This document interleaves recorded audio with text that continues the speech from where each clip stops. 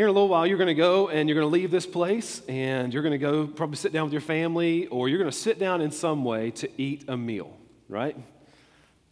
Now, I'm making one of the biggest mistakes any pastor can ever make, because all of a sudden now you're not thinking about what I'm saying. You're thinking about, what do I want to eat for lunch? Or, oh, I'm looking forward to what I'm eating for lunch.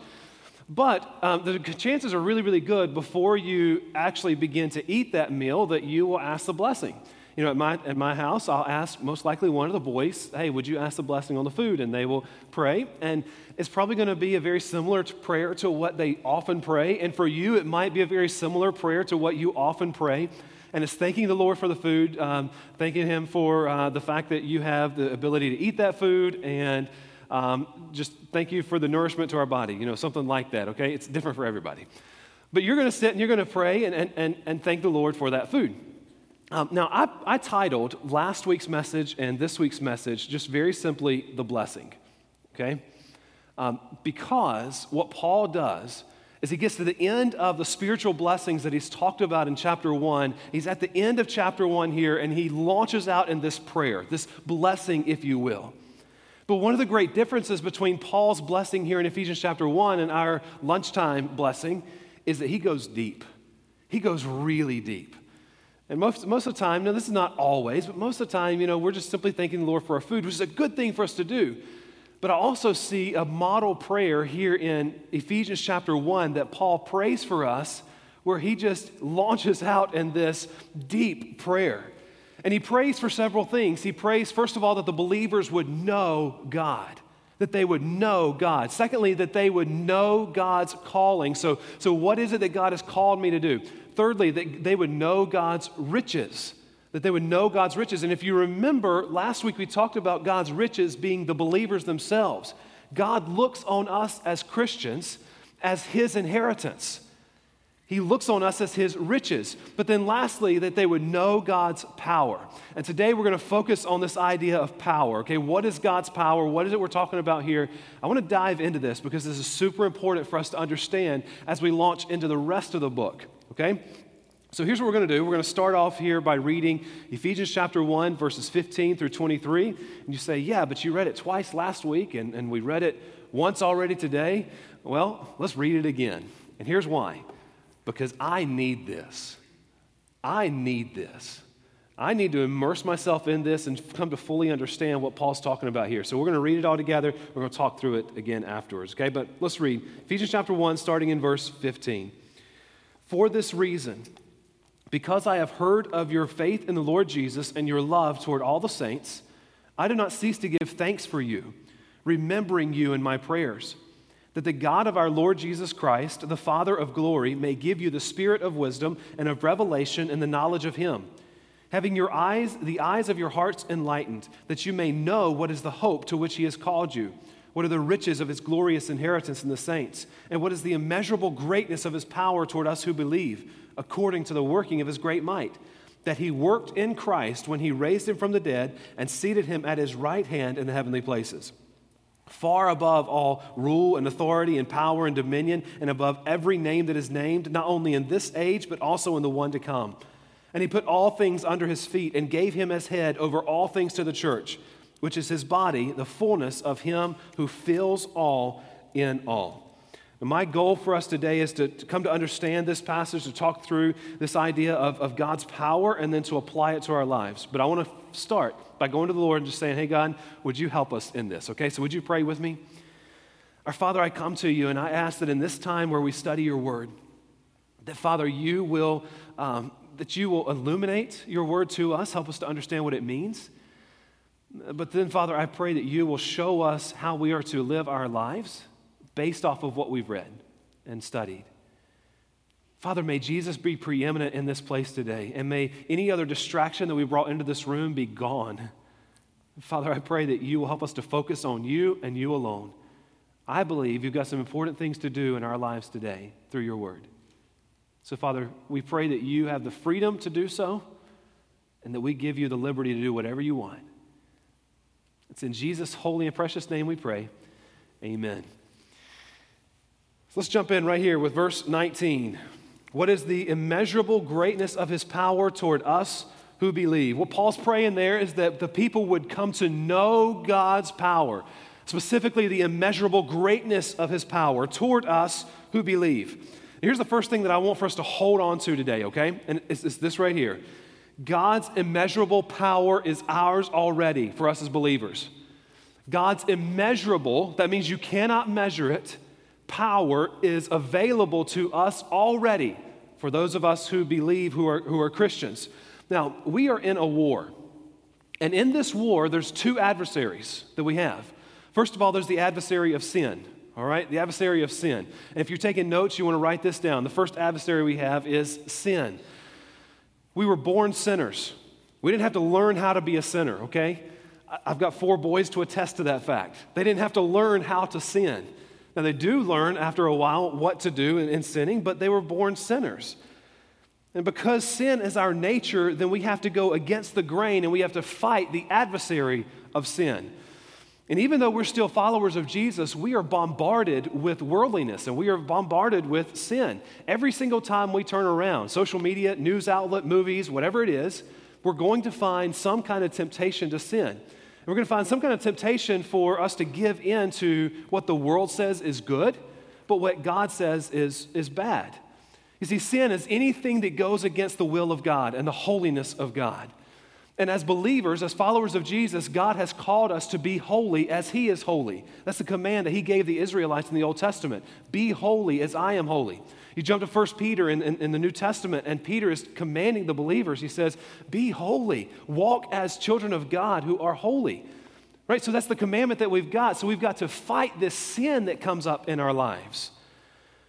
Paul, in Romans chapter 6, talk about this sin, and he says this, let not sin therefore reign in your mortal body to make you obey its passions. Do not present your members, the parts of your body, the flesh, who you are. Don't present your members to sin as instruments for unrighteousness, but present yourselves to God as those who have been brought from death to life. In other words, remember who you are, and your members to God as instruments for righteousness. For sin will not have or will have no dominion over you, since you are not under law, but under grace. You say, well, how in the world do we do that? How do we make sure that sin doesn't dominate us? How do we win this war that we are in against sin? That's something that Paul wrestled with in Romans chapter 7, so the next chapter there. He says in verse 21, so I find it to be a law that when I want to do right, evil lies close at hand. For I delight in the law of God in my inner being. But I see in my members another law, waging war against the law of my mind and making me captive to the law of sin that dwells in my members. Wretched man that I am. And you hear him saying this too. Wretched man that I am. Who will deliver me from this body of death? In other words, he's saying, I am a sinner and I hate the fact that I'm a sinner. How many of you have ever been in the point where you have just messed up, you have just sinned, you've done something that defies God, it offends somebody else, whatever it is, you've sinned, okay? And you're like, I can't get rid of this sin. It just keeps coming up over and over and over again, and I just can't get rid of it. Anybody else been there? Or am I the only one that fights that every single, day almost, seems like? Yeah, we fight this battle with sin, and we want to get rid of it. There's this war that's almost like it's pulling us apart where we know that we are children of God, that we are in Christ, but we're also a part of this world, and sin is a part of our lives, and it's pulling at us. And we kind of cry out just like Paul did, wretched man that I am. I'm a wretched person. Who's going to deliver me from this body of death? And then Paul continues with the answer. Here's how I can get victory from this sin. Verse 25, just very simply, thanks be to God through Jesus Christ our Lord. So how am I going to get rid of the sin in my life? How can I get rid of this? Oh, thanks be to God. It comes through Jesus Christ my Lord. That's the key right there. Paul's saying this. He's saying, if not for Christ, then I would be fighting a losing battle. So then when Paul gets to Ephesians chapter 1 and he's praying that the believers would know God's power, one of the things he's praying is that the believers would know how to fight sin using God's power. And there's another adversary that's out there that we got to talk about. It's not just the adversary of sin, there's also the adversary of Satan. And these are two different things. Sin is the act. Satan is the dominion, the force behind all the evil in the world. Two different things that we're talking about here. Ephesians chapter 6, we're going to learn how to put on the armor of God to withstand Satan, to push him back. 1 Peter chapter 5, we read that Satan prowls around like a roaring lion, just looking for somebody to devour, somebody to eat up. That means he's looking for me to eat up, okay? He's looking for you to eat up. John chapter 10, Satan is described by Jesus as a thief who comes only to steal, kill, and destroy. You say, well, you know what? I do pretty good in my life. I don't really feel that many attacks from Satan. I think I must be doing pretty good. Can I share with you, though, a story that you already know? Adam and Eve in the Garden of Eden were walking and talking with God every single day. There was no sin, no evil, no sickness, none of that stuff. They were walking and talking with God every single day in close community with God. But then one day, Satan comes along. And it doesn't take much at all for him to pull them in, and he has all of a sudden defeated Adam and Eve. Sin enters into the world. So what makes us think in any way that we are stronger than Adam and Eve are? We're not. We have got to have a power. We have got to have a force. We've got to have somebody in our corner that helps us fight Satan. Because he really is looking for us. It really is a real war, a spiritual war that's taking place. We've got to have help, and that is where the power of God comes in. Martin Lloyd-Jones was a British pastor who once said, we need to be enlightened with respect to the power of God working in us. In other words, we need to understand the power of God that works in us. Nothing else can enable us to stand against the wiles of the devil except for the power of God.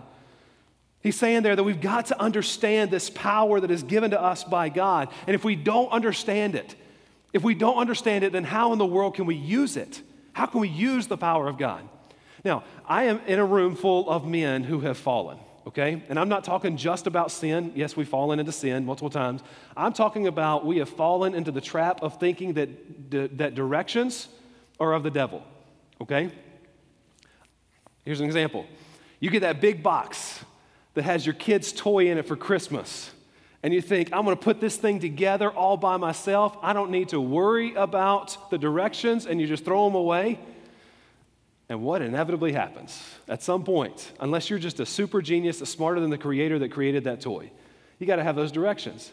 I think about the Dude Perfect YouTube video, the Christmas Stereotypes video, where there's this one guy who's playing the part of a dad, and he walks out into his backyard the night before Christmas, and he dumps out all the parts to a trampoline, and he dumps out all the parts to a basketball goal, and he looks at the directions, and he says, I don't need this, and he throws it away. All right, then the next scene that you see is him kind of crawling around among all the parts. Oh man, they must have put, 4 trampolines in this box or something like that is what he says. And then the next thing that you see is him laying on his back saying, you know what? That $45 fully assembled fee doesn't sound too shabby right now, does it? We're kind of the same way as believers, where we need directions to help us understand what our Creator has given us. And so how foolish would it be for us to try to navigate life and think, I got this, I can do this all on my own, and never seek to understand the power that God truly does give us. And so what I want to do in the next couple of minutes is just very simply talk about this power. And the first question I want to ask is, what kind of power are we talking about here? What kind of power are we talking about here? Electric power, gas power, solar power, clean energy power? No, how about resurrection power? That's what we're talking about here. Resurrection power. Verse 19, Paul wants them to know the immeasurable greatness, what cannot be measured, the immeasurable greatness of his power toward us who believe, according to the working of his great might, that he worked in Christ when he raised him from the dead and seated him at his right hand in the heavenly places. Folks, there is no power like resurrection power, because resurrection power wakes the dead. Resurrection power breathes life into an otherwise dead body. That's resurrection power. And what Paul's saying here is that the same power that raised Jesus from the dead is the same power that God makes available to us as his children. There's a couple of Christian songs that have come out in the last several years that speak to this. I think about Resurrection Power by Chris Tomlin. Now I have resurrection power living on the inside, Jesus. You have given me freedom. Right? You remember that song? Or there's the song Same Power by Jeremy Camp. And I love this. The lyrics will be on the screen for you. It says, the same power that rose Jesus from the grave, the same power that commands the dead to wake, lives in us, lives in us. The same power that moves mountains when he speaks, the same power that can calm a raging sea, lives in us. It lives in us. You know, even as I think about that song and I read the lines in that song, I think about stories in the Bible where we see over and over and over again the power of God, the power that's being talked about right here. Very first line there, the same power that rose Jesus from the dead. Think about that moment where God spoke into the tomb where Jesus' body is laying, and he raises Jesus from the dead. That's the power that's available to us. Or you think about that next line, the same power that commands the dead to wake. I think about Jesus when he's on in his earthly ministry, and he's heading towards Bethany, and he hears a message from Mary and Martha. Lazarus, our brother, is sick, even to the point of he might be dead soon. And what does Jesus do? He kind of waits around. He ministers some more. He waits several days, and all of a sudden he gets word that Lazarus is dead. So he goes to the tomb and he says, open up that tomb, roll that stone away. And they said, no, don't do that because the body's going to stink. He said, no, roll that stone away. And you can imagine them rolling that stone away, and the smell really does come out. But all of a sudden, Jesus looks at that tomb and he says, Lazarus, come out of there. And what happens? Lazarus, who had been dead for days, gets up and walks out of the tomb. That's the same power that lives in us. You continue thinking about stories just from these lines. The same power that moves mountains when he speaks. I think about Matthew chapter 17 where Jesus is talking about faith that moves mountains.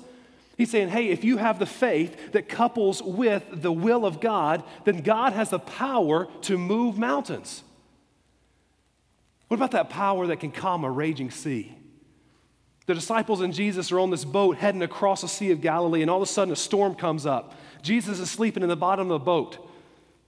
The disciples are scared to death because they think they're going to die. The boat's going to capsize if it goes on much longer. So they scream out, Jesus, don't you care about us? And he stands up and he says, peace, be still, talking to the waves. And what happens? Boom, like glass. You continue reading there. It says the disciples looked at Jesus with great fear. In other words, great awe. Who is this man? They said. Who is this man? That's the same power that we have available to us. The power that did all of that and much more is available to us. So then I think about some different people. Stephen in the New Testament, who followed Jesus all the way to his death. He had that power alive in him.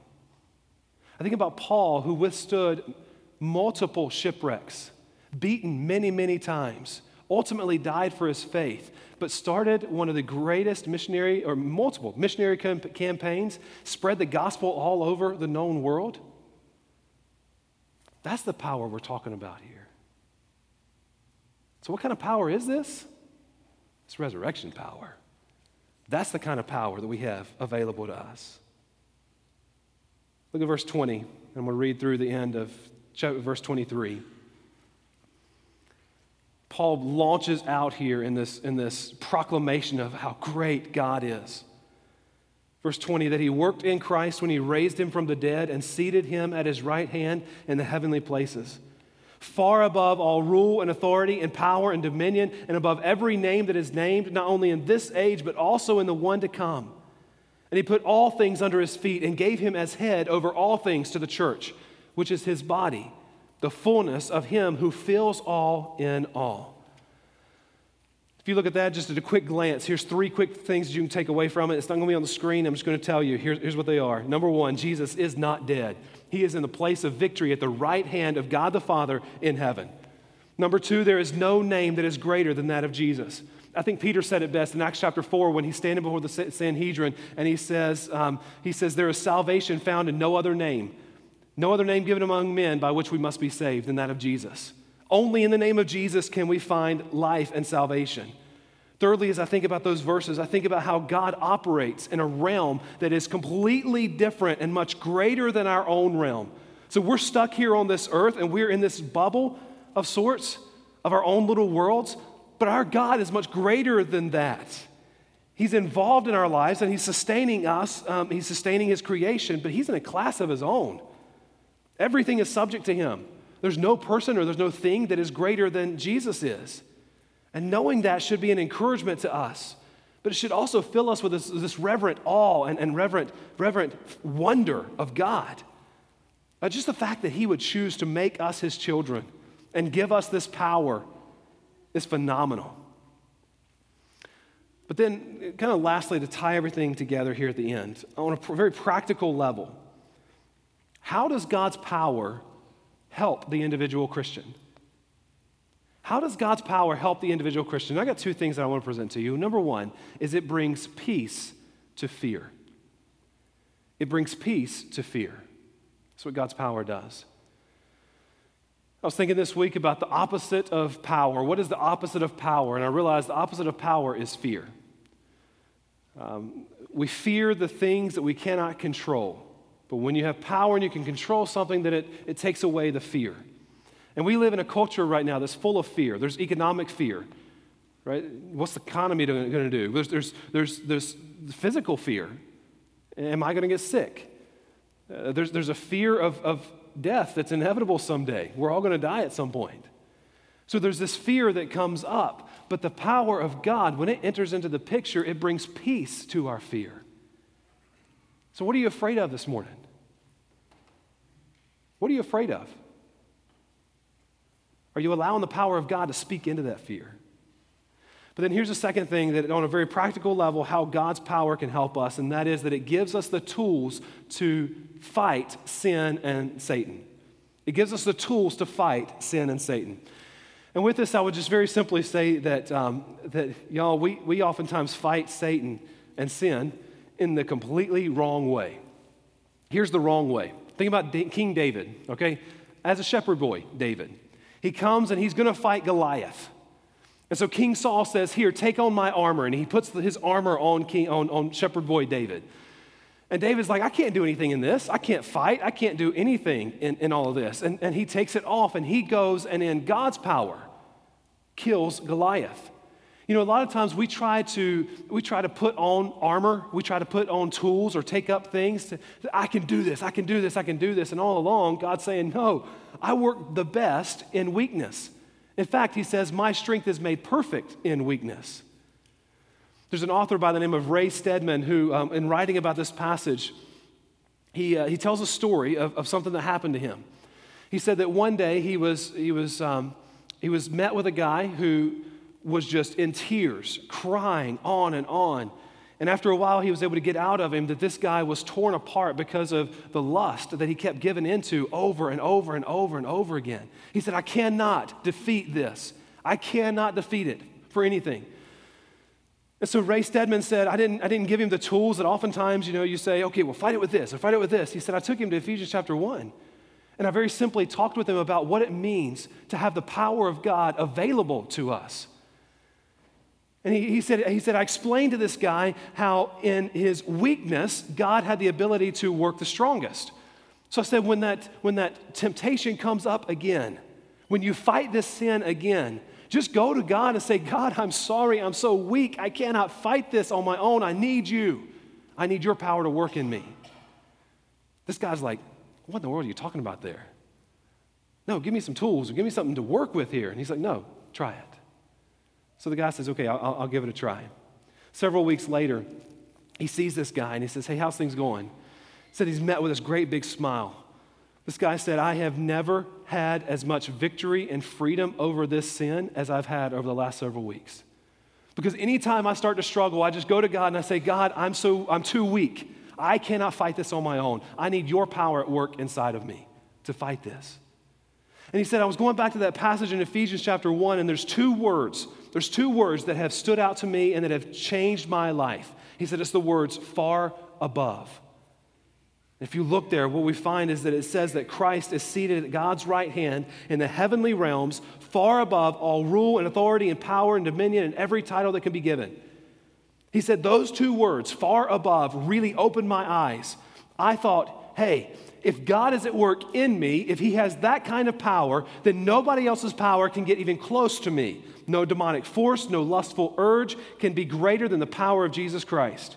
When I saw that fact, I was able to simply rest in the Lord. And it's been working. God has set me free. You know, I think sometimes we try to fight sin and Satan the wrong way. We try to put on the armor when God's just saying, I'm just looking for you. In your weakness, for my strength to be made perfect in you. One of the fears that I have is that we have a whole lot of Christians who have a power outage. They have a power outage. What do you think about a power outage? Power goes off in your house, you try to turn the lights on, and man, there's no light that can come up at all. You're in the dark. But yet Jesus in Matthew chapter 5 said that you, talking about Christians, are the light of the world. You are the way that we, as believers, are the way that people see God. Look at that picture that's on the screen right now. Everything in the picture is a great big city. It's a great big city, but there's a power outage. One part of the city is dark, and you can see that trail of cars, because they still have their lights as they drive through the city.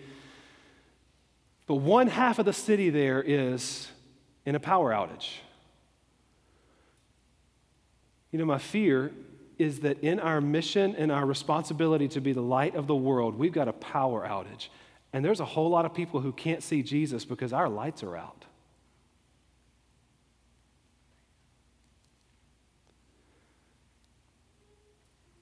Well, all along, God is going, hey, I've got the power. It's right there. I'm giving it to you. You just have to access it. A little bit later, we're going to find in Ephesians chapter 3, verses 20 through 21, we're going to find these words. Now to him, to God, who is able to do far more abundantly than all that we ask or think. Get this, according to the power at work within us. In other words, he uses us to do far more abundantly than all that we can ask or think. To him be glory in the church and in Christ Jesus throughout all generations, forever and ever. Amen. Would you bow your head and close your eyes? And I have just a couple of questions I want to ask you. The first one is this.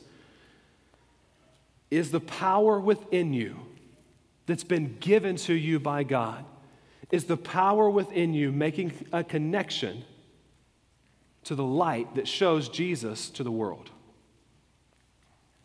In other words, is your light shining right now, or is your power gone out?